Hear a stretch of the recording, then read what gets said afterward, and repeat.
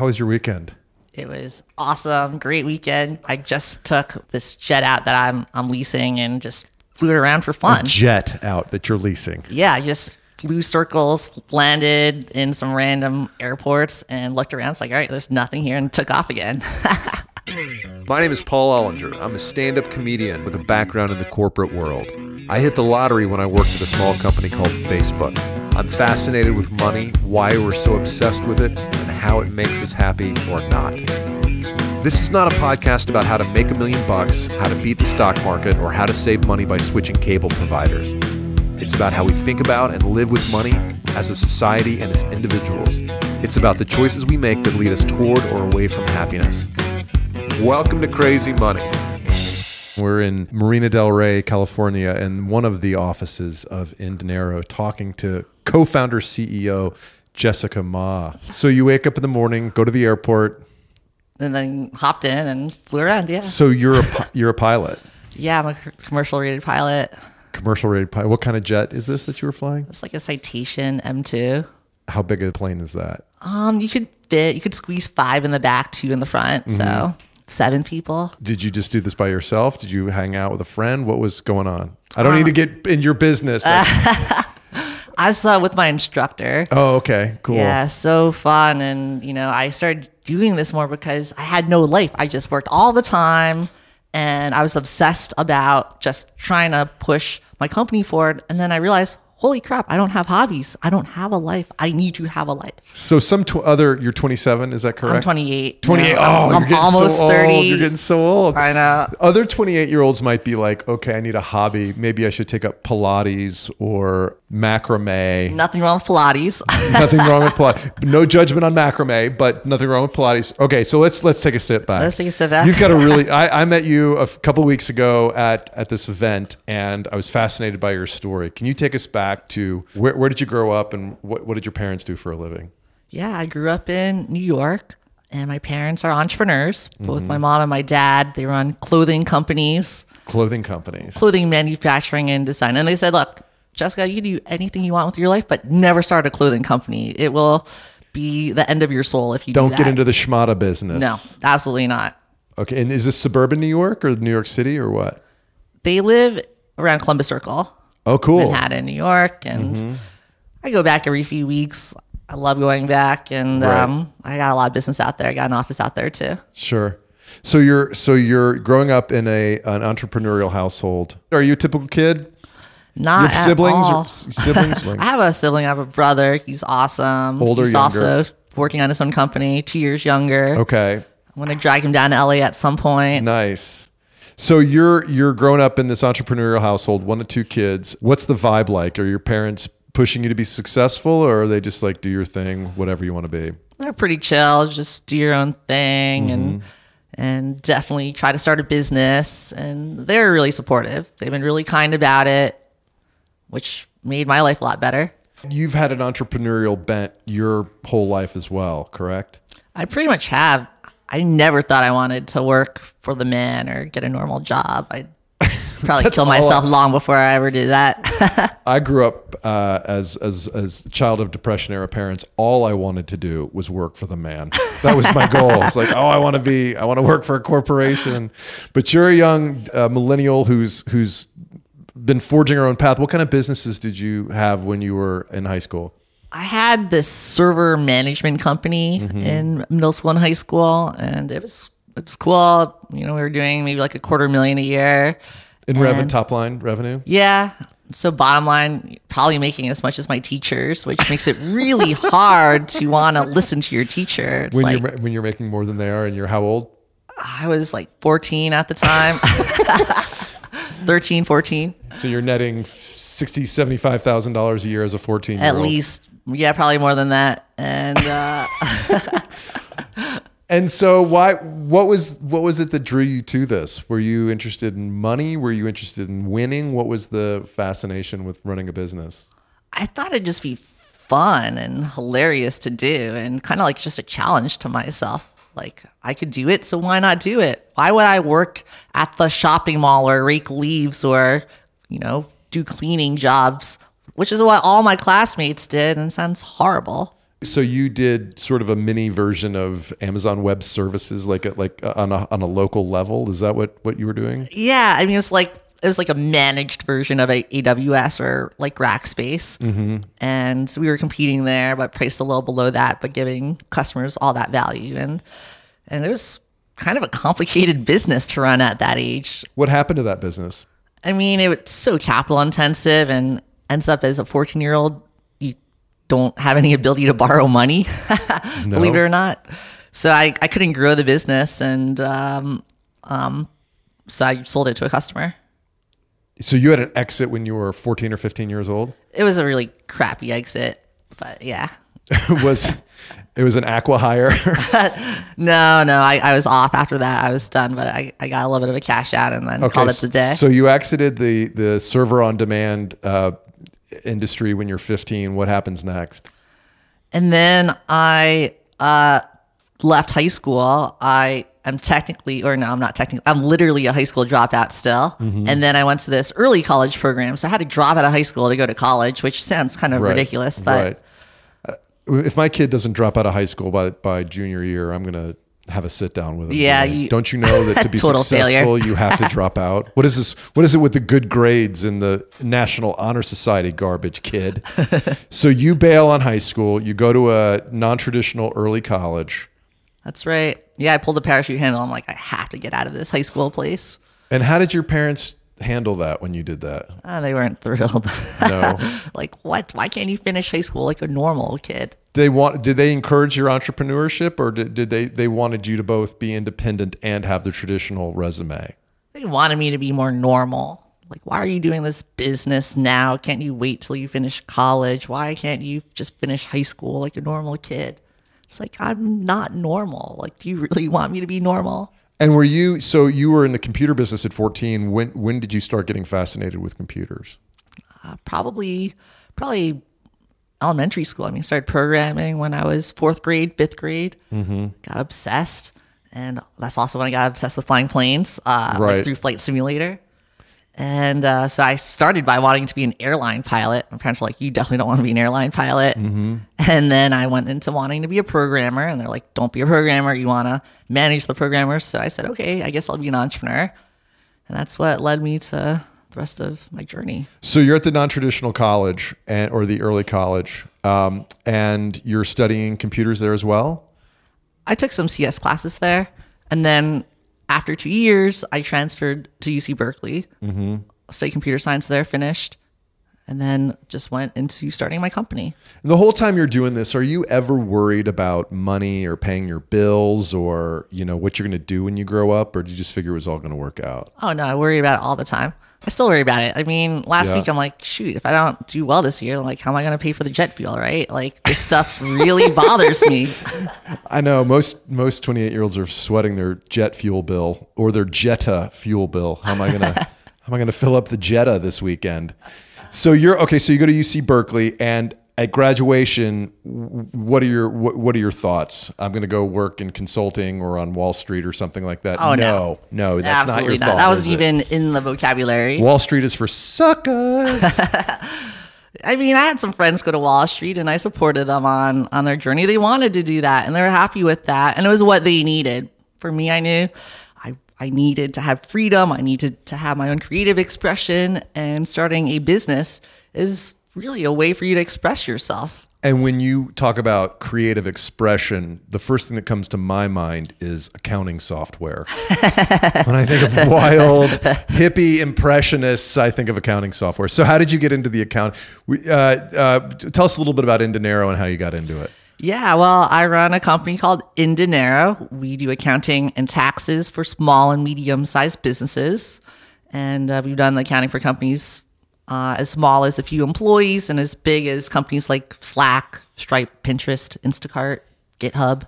So you're a new college graduate, what are you, 20 at the time? Why are you thinking about accounting software? Yeah, well, most people who are starting a business say, oh, I want to start a business in something I'm passionate about. Like, I love making pizza, so I should start a pizza business or whatever. For me, it was the complete opposite. I hated accounting and I thought it was horrible, and therefore, why not start a business there?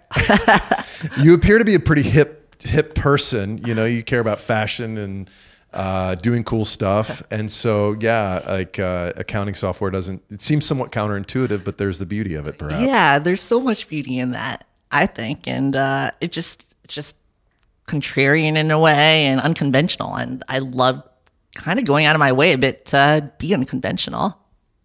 So that manifests in saying no thank you to the man in the corporate world on graduating college. Where do you go from there? After college, I went straight into this startup accelerator program called Y Combinator. That's Y. It's not a question. It's a capital Y. It's capital Y Combinator. Space Combinator. And Y Combinator is an accelerator that basically gives, at the time, they only gave $17,000 to help you start your business. And they backed companies like Airbnb, Dropbox, among many other really successful companies. And we were among them. And that got us started. And that really helped me because I didn't have connections. I didn't really know anyone. What questions did Y Combinator help you think through and get clarity on? They really help an entrepreneur think through, how do you make this a really big company that could be a multi-billion-dollar business? They help entrepreneurs think about how they should work really hard and how do they create and structure a peer group of others who will motivate you to do whatever it takes to win. And that camaraderie is critical. So you go to Y Combinator with your co-founder on this business, correct? Yep. And walk us through the journey of founding this business with your co-founder and kind of turning it into a small, growing enterprise. Yeah, well, I started it with a classmate from Berkeley. We both studied computer science, and we became friends because he seemed like the smartest kid in the classroom, and I needed someone to get help from. And you want to make friends with the smartest kids. So I picked on him. We did all of our projects together, and we're still very close friends to this day, even though he's no longer full-time in the business. If you're looking at the smartest kid in the class to ask questions, what are you bringing to the table that he doesn't have, and what does he have that you don't have? Yeah, we wanted to complement each other. I am really good at presenting and convincing people to join the journey. I could do the sales, I could do the product design, and I could do programming, but he's just a lot better at programming and at building the product. He's a better computer scientist. And that was perfect. I needed someone who just focus on that full time. And meanwhile, I went out and found the customers, created the vision, and found the investors to give us money to fund the vision. It was a really good delineation. And what did you think the business was then, and what has it become today? It's really changed, and it's been a really arduous journey, to be honest. When I meet people today, for some reason, people think, oh, wow, you had such an easy journey. But no, it's really stressful all the time still, probably more so now than ever before. And when we first started, we were a financial dashboard for small businesses. I thought, how great would it be if like a nail salon or an auto mechanic, like a micropreneur, maybe someone who owns a food truck, to just visualize their finances online, and I'll help their accountant with everything at the end of the year. But accountants didn't love us, and we were not a painkiller solution. We were a vitamin, and we weren't bringing in enough business to justify all of our headcount. And so a few years in, I had to really reshape the entire business. And you're how old at that point? And then at that point, I'm 22, 23. And you went through a painful period, not that it's easy today, but you went through a particularly painful period where you had to let go some employees. You had to re-examine the relationship you had with your co-founder. That's a heady thing to do when you're 22 years old. Tell me about that. Yeah, I had to let go of pretty much all of my friends who worked for us. Like all of my classmates I hired and convinced to not work for the men and instead work with us. And I'm like, hey guys, this is not working out. So you got to go find a new job. And those are really hard conversations to have, and frankly, pretty embarrassing and shameful too. So did your friendships survive that process? We still keep in touch, and the love is still there, but we're not close by any means, I'd say. It's a bitter wake-up call for for a young person. Yeah, it's a lot of learning lessons built into that. So, tell me a little bit about how your relationship with your I read that you went to marriage counseling with your co-founders. I have the honor of having been to marriage counseling at age 23. Age 23 with someone you're not even in a relationship with. Someone I'm not even married to. Right. What did you learn in that process? I thought it was really great to be in this marriage counseling environment with someone I care so deeply for. And in a sense, we were in a marriage. And, you know, when you're in business, you spend more time with that person than you do with your own significant other. I spent way more time with him than I spent with my boyfriend at the time. Right. And there's so many more conflicts and things that came up. And, you know, we worked through our communication styles. We worked through what triggers the other person. And really, it's therapy for each of us, but done in the context of us bickering at each other. Beautiful. And did you learn how to communicate better through that process? 10 times better. And what are the secrets to communicating better with a business partner? Yeah, I mean, in this case, we realized that we both had positive intent. And at the end of the day, we love each other very much. Mm-hmm. And so the things we bickered about and got angry about were just kind of ridiculous, stupid things that didn't change the ultimate goal of what we're trying to build. So you fight over silly logistical things as opposed to long-term strategy. Right, exactly. And then just the way that like we would get upset at each other was also not very healthy. All this stupid, obvious stuff that... When you tell me we should have Cliff bars in the break room instead of Kind bars, it makes me feel unappreciated. That's me leveraging some of the marital communication skills I have. Excellent. Yeah, wow, I've you learned learned. it Sounds... too. 11 years I'm working on it, Jessica.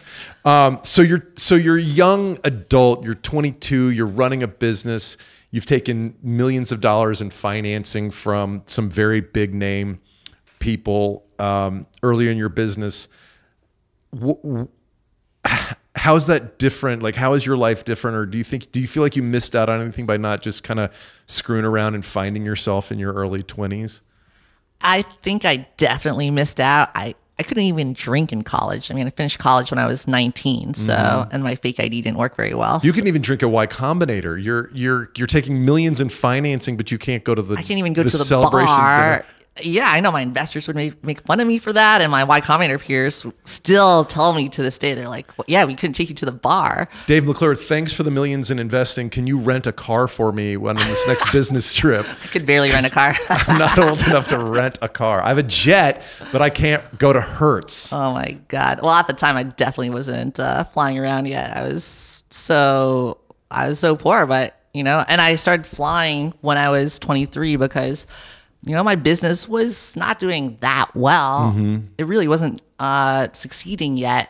And I knew I needed a distraction in order to get myself to be focused again. How are you paying for the day-to-day things in your life while you're getting the business off the ground? We were super frugal. I mean, we used credit card points to pay for groceries. Mm-hmm. And then our rent was super cheap. We were really, really frugal. And then after that, once I started paying myself a little bit, I used all my disposable income to pay for the aircraft fuel. Right. That was all I spent money on. Everything else I would be super cheap on. Even to this day, I pay no money in rent. I bum around. I live on friends' sofas or spare bedrooms. Like right now in LA, I'm living in a friend's spare bedroom. And I'll buy her groceries, like, you know, when I'm here. But like otherwise, it's free rent. And so all my disposable income goes back into flying. Who's the deadbeat sleeping on your couch? Oh, that's Jessica. She's worth tens of millions of dollars and has a jet. Yeah, and I'm literally just bumming around. So what do you like? What is? I don't want to go too deep on like how much you're worth or how much, you know, like Indinero could be worth, because I know these things are always in flux. There's valuations and you own this or that, but it's all theoretical, right? Until there's some kind of an exit or you go public. But you're a crazy successful young woman, young person. Sorry, let's say that again. I don't know what that you're a crazy successful young person. Do you think like that gets in the way of having normal relationships, or when people meet you, is it weird because they're like, oh, this is Jessica, she's like really different? You know, like how has money changed relationships in your day-to-day life? It hasn't changed my relationships as much as I thought, which is kind of interesting. But I had a friend sit me down 3 months ago who said, "Hey, I think so and so and these people are taking advantage of you, and you need to be very cognizant of what's going on." So now I really think a lot more about that. I do think about how I could give more and help people I care about without enabling them. I think a lot about that now, and I also think about like money and how you could use money to just make life better for the people you care about. And how? What have you? Tell me about that. What I have mean, you my figured relationship out? to money has completely changed over the past year. Tell me about used that. to What's be very the arc unhealthy. been? I'd say at first it was survival. So that's, the bottom of Maslow's hierarchy, just paying for bills, right? Sure. So that's where it started. Then it moved into being something where it was an unhealthy scorecard.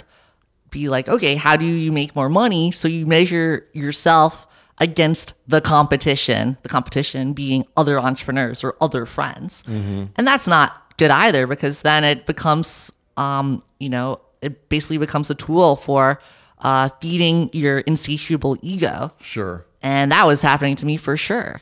And I was insecure. I had a ton of things where I just felt like I had to compensate for my weaknesses, my insecurities from childhood or whatever. And I had to really work through that. I mean, I spent so much time in therapy. I did this thing called Hoffman Institute, which changed my life. I mean, it's probably the most meaningful week I spent as an adult. And it's basically a retreat where you dive into, all your relationships, how you were raised, what happened with your parents, what are your trigger points, what are your negative patterns. That in my sounds case, horrible. I don't want to learn all that. It's hard work. All I have to do is suppress this for 4 more decades, and I'm done. And then you're done. I don't need to worry about it. Why would you want to bring all that stuff up, Jessica? No, it's like delayed gratification. The earlier one works on these things, the sooner you get to enjoy the fruits of life. So you do all that work, and it helps you. It helped you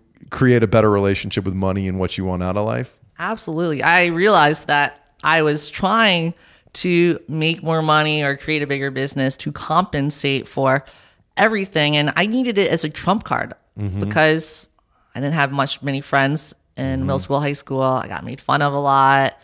And I was just a nerdy, shy kid who didn't have any friends back then, which is hard to think because now I have tons of friends and I'm ultra extroverted and life is awesome. But back then I was really not well adjusted. What were you made fun of in high school for, or in elementary school? I was just shy and I wouldn't know how to talk to people. I mean, the teacher would complain to my parents about how I'd literally hang out on the playground by myself and have no friends. Right. And now you're on the cover of magazines and it's so different. Stuff like that. It's so different. But I needed a trump card. Sure. I needed a way to tell all of those people, F you, like I am awesome. And and then I realized, wait a sec, I don't really need to do that. Like if I'm just secure with myself and confident in who I am, I don't need to go through all these things. So what do you want out of business from here on? I mean, you've accomplished so much at a very young age. What is how do you define success? Now my definition is completely different from if you asked me 6 months ago. 6 months ago, I would have measured it in dollar signs. Today, I measure it by happiness of the people who work here. I want to create like a really fun, exciting environment for the hundreds of people who work here. I want to build something that's impactful and helpful for the entrepreneurs we're servicing. So that's more what I'm trying to create now. And it's a challenge because even though that sounds great, that sounds like what you want to do. We have shareholders and we're not a public company, we're private, but still all these people, they put in money because they want to make more money. Right. And so it's this dance of how do you make it work for everyone? And I'm sure there's always people talking about, oh, this company might want to buy you, and or you should be thinking about going public in a few years. Does having a big exit appeal to you? Is there part of you that wants to just go sit on the beach for a while? What is like? What goes through your mind as to how to manage when the inevitable happens? Yeah, I'm not super drawn to an exit event. I really think that we're in a business that can sustain through down economic cycles, and it could endure for decades or even a century. And if there's a way I could build that, why not? Like the MailChimp guys. You know about MailChimp? I do know about MailChimp. Those guys have this kind of like not super sexy email marketing business, right? And they've just stuck to their guns year after year after year. And now their company's worth billions. It's awesome. It's super impressive. And it's because they have a really strong positive ROI business that customers are never going to stop doing email marketing because it just works. And they could have exited a long time ago, and they'd just be sitting on the beach going like, what the hell do I do with my life now? I have a lot of friends who went into mini depressions after selling their companies for hundreds of millions of dollars. Yeah. Did they start a podcast about money by any chance? They did not. No, okay. Well, that's a very desperate sign that you don't know what you do with your life. So let's talk about this scorecard you mentioned earlier. Like you felt like you were trying to keep score, and I mean, there's just no way to win, right? Do you still feel like you're keeping score? I mean, you're in the 99.999th percentile. It talks about jets and jet fuel. You know, clearly you're winning, but do you feel like you're winning? I do feel like I'm winning now. But I don't feel like it's a competition that needs to be won. Mm-hmm. That's the entire difference now. Right, yeah. It's no longer a game that needs to be played where there are winners and losers or percentiles or measurement. Right. We're all running our own race. We're all in our own swim lane. And I really believe that now. I mean, I have one really good friend who is one of the youngest billionaires in the world, a friend I knew from college. And, if you asked me 3 years ago, I would have been jealous. I'd been like, why is that not me? Like, why am I not that? Which is ridiculous to think because I've done perfectly fine myself. But sure, you've done okay. You're all right. I've done okay. My parents are, reasonably happy with the progress, but like I wouldn't have been. And now it's like, no, like I'm on my own life journey, and whatever happens to me is what's meant to happen to me. And that friend's success in no way threatens me. And that's something I've had to work through and understand that it's not about achieving or making more money or being more successful as the way to fix that problem. I try to fix it through accomplishment instead of fixing it by looking internally and within myself. What outside of work gives you the greatest satisfaction? Outside of work, I mean, it's basically helping my friends and loved ones in their life journeys and helping them figure out the biggest, hardest questions in their life. I mean, this weekend, I'm organizing a group of 18 badass women. We call it Badass Retreat, where we basically rent a house, just a cheap Airbnb that has to have a hot tub, must have a hot tub. And we go really deep. We talk about all of our problems in life. And I can tell you, almost none of the problems are like, hey, I'm having this bad employee, or, oh, this product won't sell. It always goes far deeper. It's like, yeah, like I'm really having a tough time in my romantic relationship, and it's making me realize that I don't have my shit together. Or it's about like, hey, like my parents are old and dying, and I don't know, like whatever it might be. And we spend a whole weekend diving into these things. Are these other entrepreneurs? They're all entrepreneurs. They're all successful in some way by, just any general measurement of quote unquote success. And yet all of them have challenges. All of them are suffering in some way. Sure. And it brings me great joy outside of my business to facilitate and organize these types of retreats. So you mentioned relationships. Are guys intimidated by you and your success? I am very unsuccessful in the dating world right now. I gotta say, I just signed up for the dating apps about 48 hours ago. So this is very interesting. Where can our listeners find you on the dating apps? Look for Jessica Ma, available now on probably not Tinder. No, not Tinder. Oh my God. The funny thing is I have friends who run dating apps too. And it's been really interesting to learn about their lessons from this. And what do they tell you? I mean, they've told me about just, their own stories of what it's like to date as a badass female CEO, and how, we all share this together, how it definitely can be intimidating to certain guys. And it's, it's hard because we ourselves don't fully know what we need in a partner. And so you don't know what you need, and you're working all the time. And is it just that it's not the right time because you're really focused on building the business, or is it just like some guys just can't handle it? No, the right guys can handle it. It's actually a really good filter, I think. Right.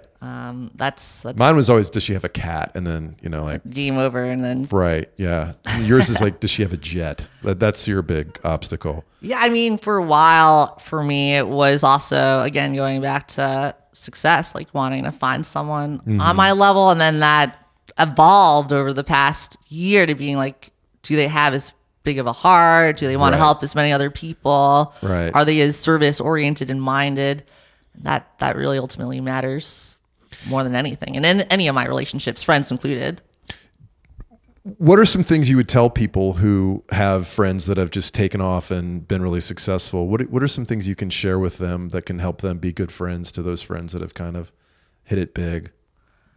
Well, the ones who hit it big, they all still have a lot of things they're working through, and things look great on the outside, but ultimately, like, them achieving their financial goals is, I think, just one of many steps in the life journey.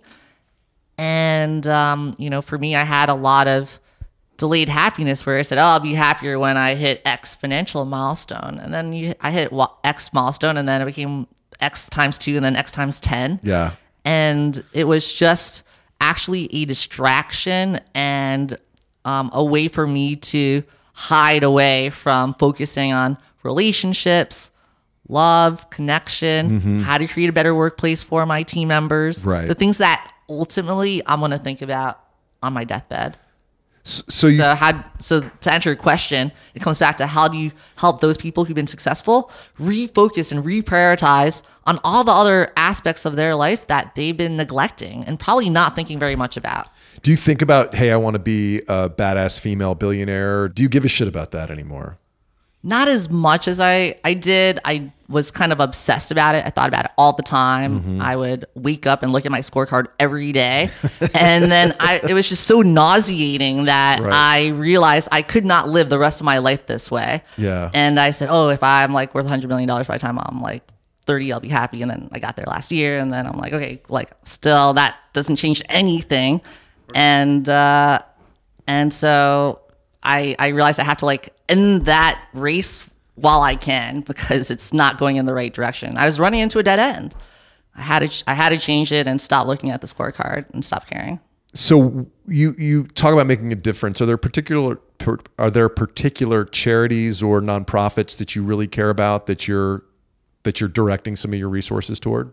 Right now, I'm more focused on high leverage impact, which is really improving the lives for a ton of these badass female CEOs and entrepreneurs. So I run the retreats. I have a group of a few hundred female CEOs to help them find support from each other. And so that's really been my focus area right now because I feel like if I help them, then they'll help the thousands or tens of thousands of people who work for them. So there's that trickle down effect.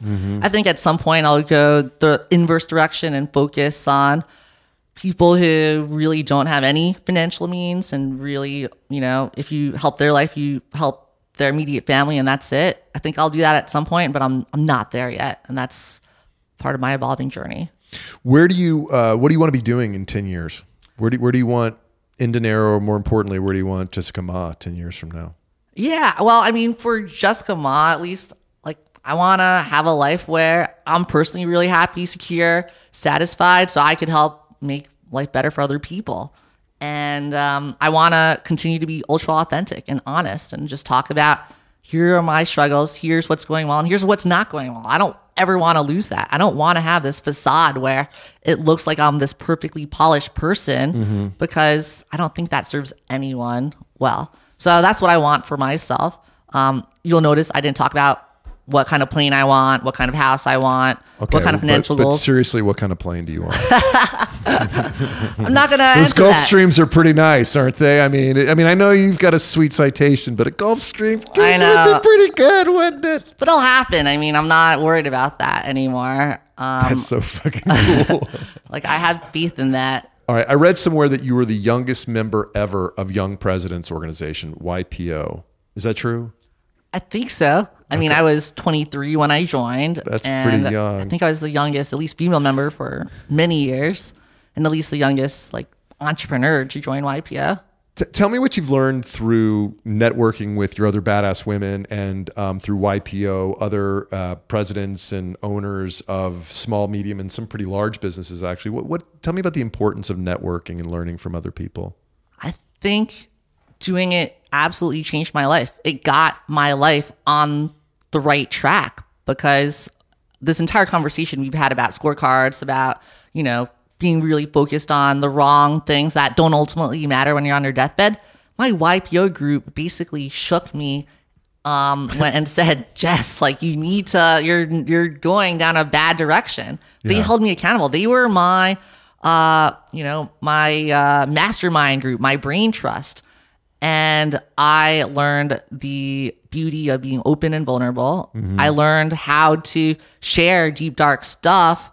And because when I first got there, I thought, I have to make myself look bigger and better than I am in order to fit in order to get their acceptance into this group. Right. Because in my group, I had people who started companies worth billions of dollars. And at the time, I had I had a tiny business. Mm-hmm. So I had this incredible imposter syndrome. And I would confess that to the group. I'd tell them, hey, I have ridiculous imposter syndrome right now. And they would help me think that through and help me really understand that. Same with the badass females. These badass females, amazing people. A lot of them I did not know when I first started working on this group. I basically brought in a few of my female friends and I said, invite anyone you want. Just literally send a calendar invite to any of your other badass female friends. Invite them to the group. There's no application process, none of that crap. This is open invite, but you must be badass and you must be open and vulnerable. Those are the only rules. You must be a self-defined badass, whatever that means.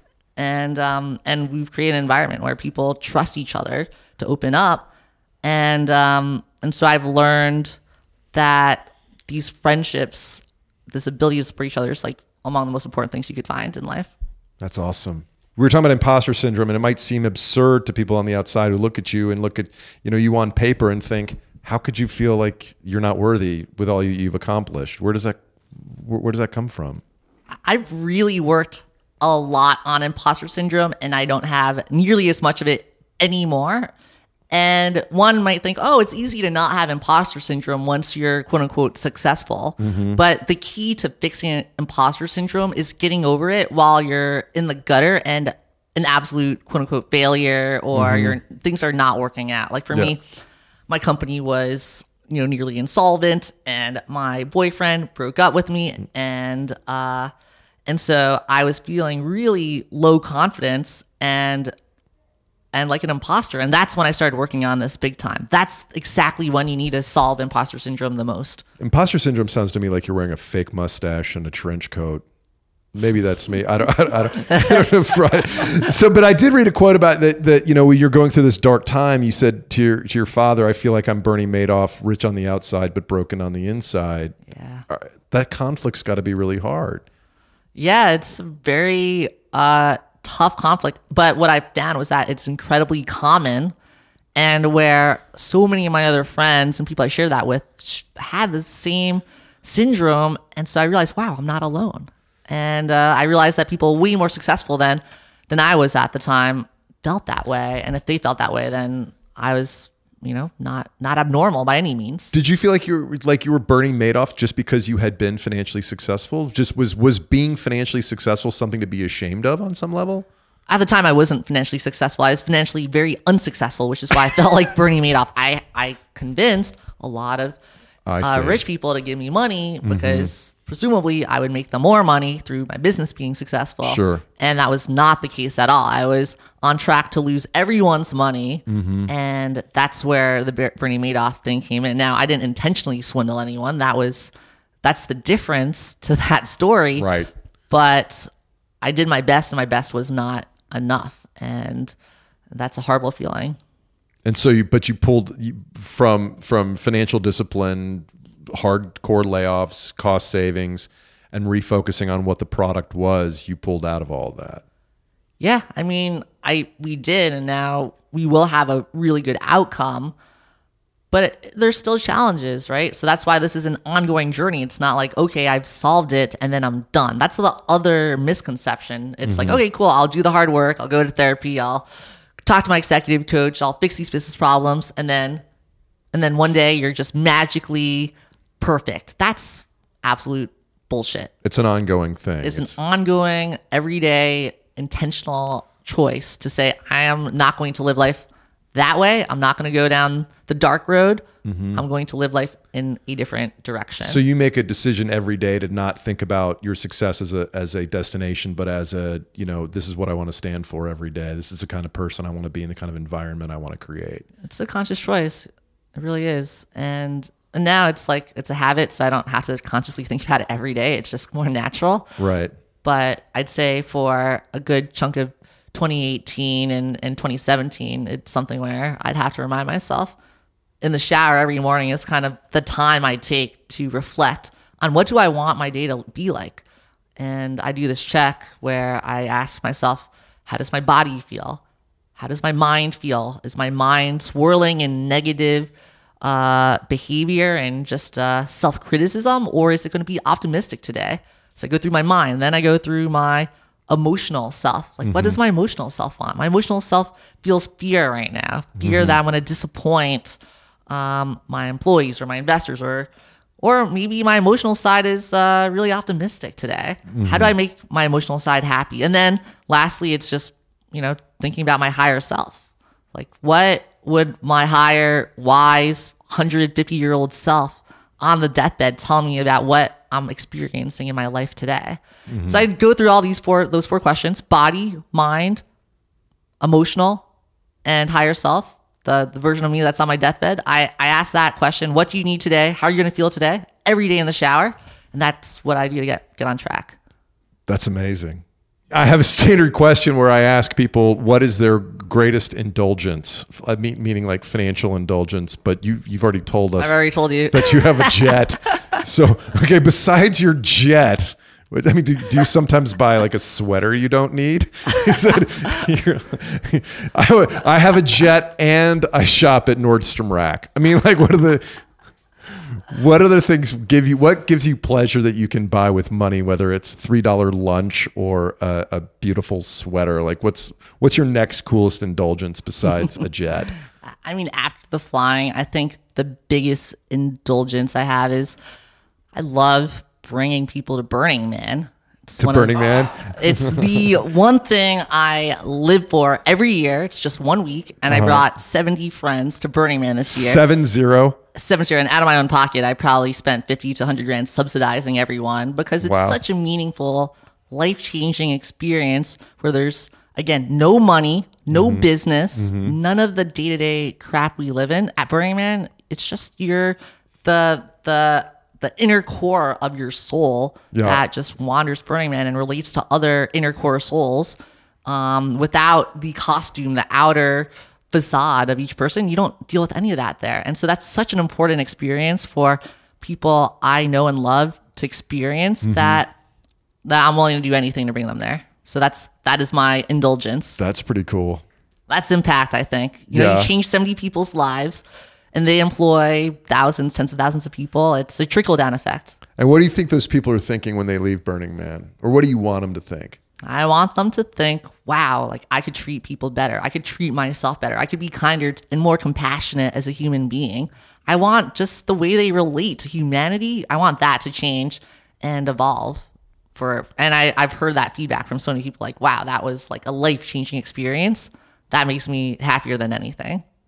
That's badass. You are badass. Before you even mentioned badass women, I had put in my notes like #generation badass, because I look at what you're doing and the way you think about stuff, and I think it's just so incredibly cool and different than the way even I'm 20 years older than you are, and it's like completely different than the way I was raised to think about money. Not even by my parents, but just sort of like culturally, we were like, more is better, more cool shit is better, buy as big a house as you can, drive the coolest car you can, and it's inspiring to listen to you talk about the way you've evolved at a very young age. Thank you. I mean, I've been inspired by so many of my friends who I've seen look at money in a different way, and probably one of my biggest mentors on this topic is my friend Tony Hsieh, who started Zappos. Yeah. And he spends so much time and energy and money crafting these experiences for his friends, like music festivals, Burning Man, etc. Yep. And that's how he spends his money. And, I saw him do that and I got so inspired and decided that's how I want to spend my money too. That's awesome. I took some guys out for golf recently. I thought that was pretty cool.